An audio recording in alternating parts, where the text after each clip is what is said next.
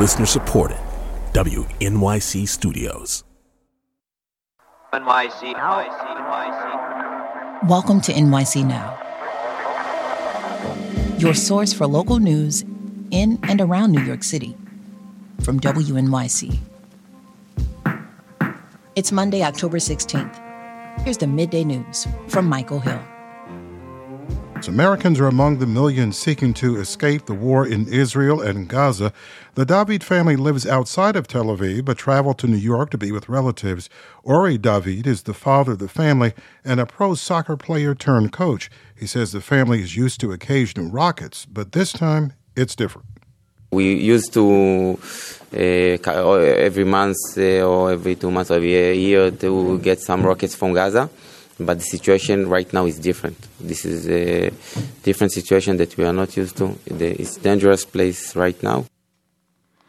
The David family arrived this week to hold their son's bar mitzvah in Long Island.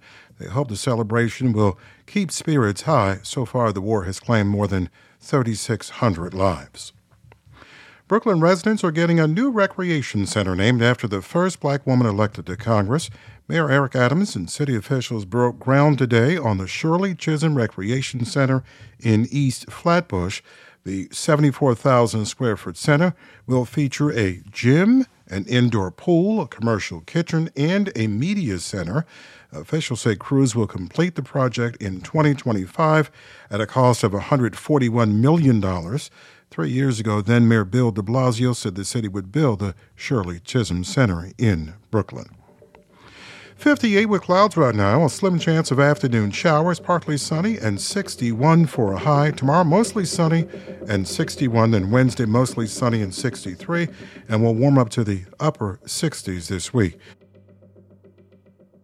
What should I play? I haven't even tried this piano yet. Why don't we play a little bit of a piece that I think you might know?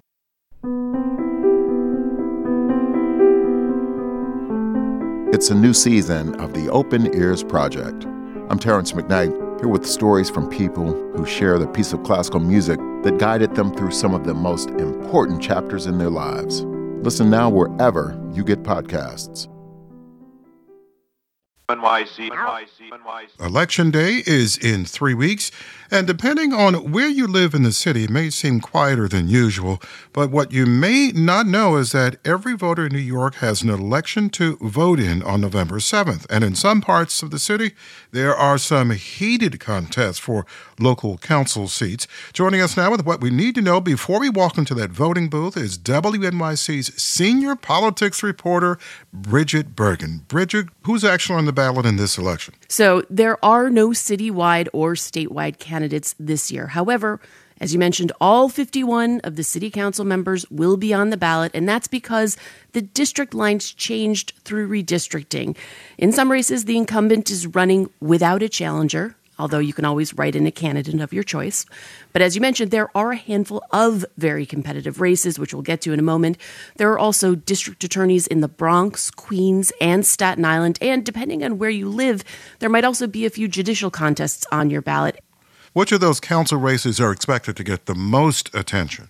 For context, remember that council members play this incredibly important decision-making and policy-setting role for things that impact our everyday lives. You know, if you want the library to have longer hours or more childcare or early childhood education through your local school, or maybe you want a new affordable housing development in your neighborhood or more oversight of city agencies like police, fire, sanitation, that is what the council does.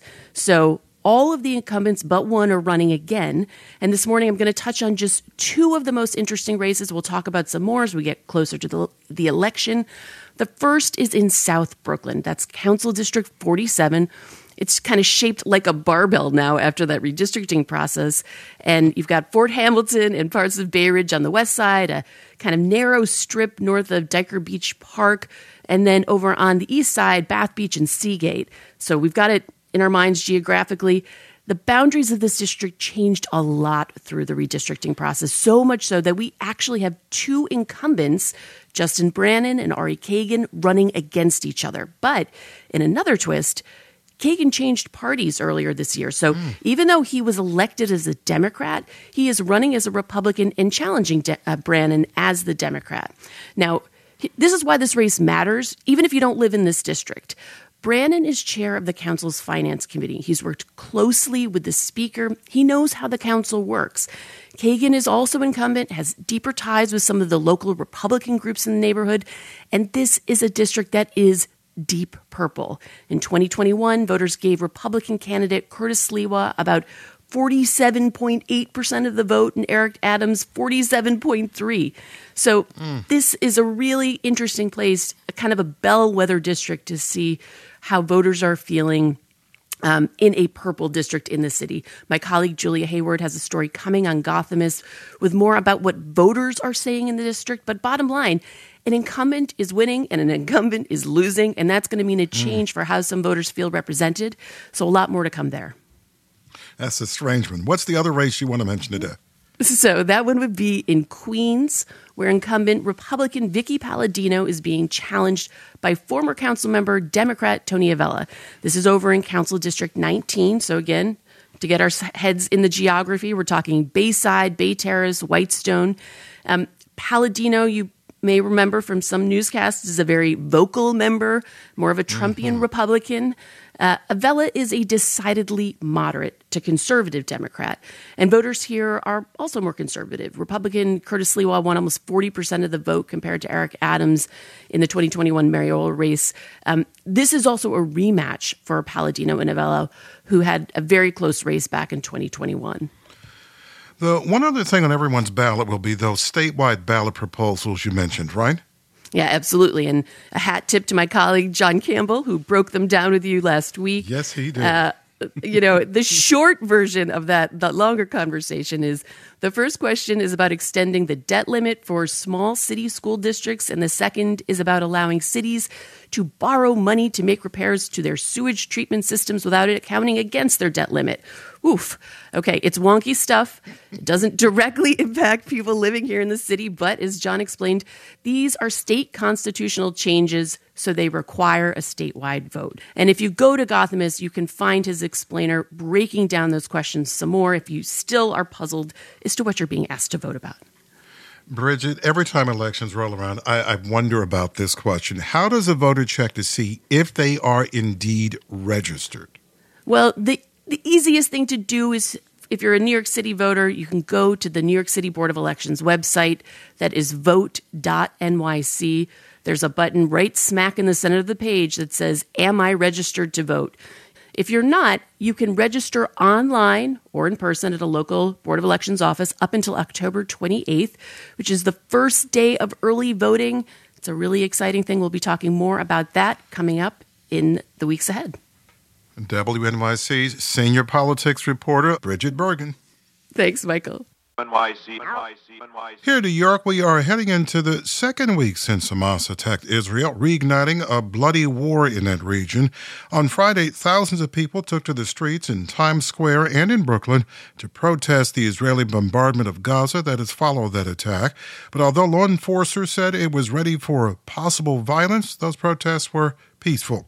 Here to catch us up on what happened and look ahead to what's expected in New York City is WNYC's Bahar Ostadan. Bahar, what happened last week? You know, this is a really sensitive and emotional time. There are families in New York and New Jersey who are grieving their loved ones who've been killed in Israel and Gaza. Some are, still waiting on their loved ones who are being held hostage by Hamas. There are Palestinian Americans, including some from the tri-state area, who are stuck in Gaza without help from the U.S. State Department. Like you said, the NYPD and the FBI have maintained throughout the week that there are no credible threats to New York City. But as a precaution, the NYPD has upped its security outside synagogues, mosques, certain neighborhoods. There have been vigils for Israelis who were killed. There was a Unite for Israel rally in Livingston, New Jersey yesterday. And like you said, on Friday, thousands of pro-Palestinian protesters flooded both Times Square and Grand Army Plaza. You were at that protest in Brooklyn on Friday. We're going to play a clip from that. Our grief is being used to beat the drum of war, not in our names. Bahar, what was that protest like? This was a group of mostly Jewish New Yorkers with Jewish Voice for Peace, demanding an end to what they call a genocide happening in Gaza. It was a really emotional night. There was a rabbi who paused at one point for Shabbat prayer. And then after shutting down several blocks in Park Slope, over 100 police officers poured in to arrest almost 60 people. That also included 2 state assembly members.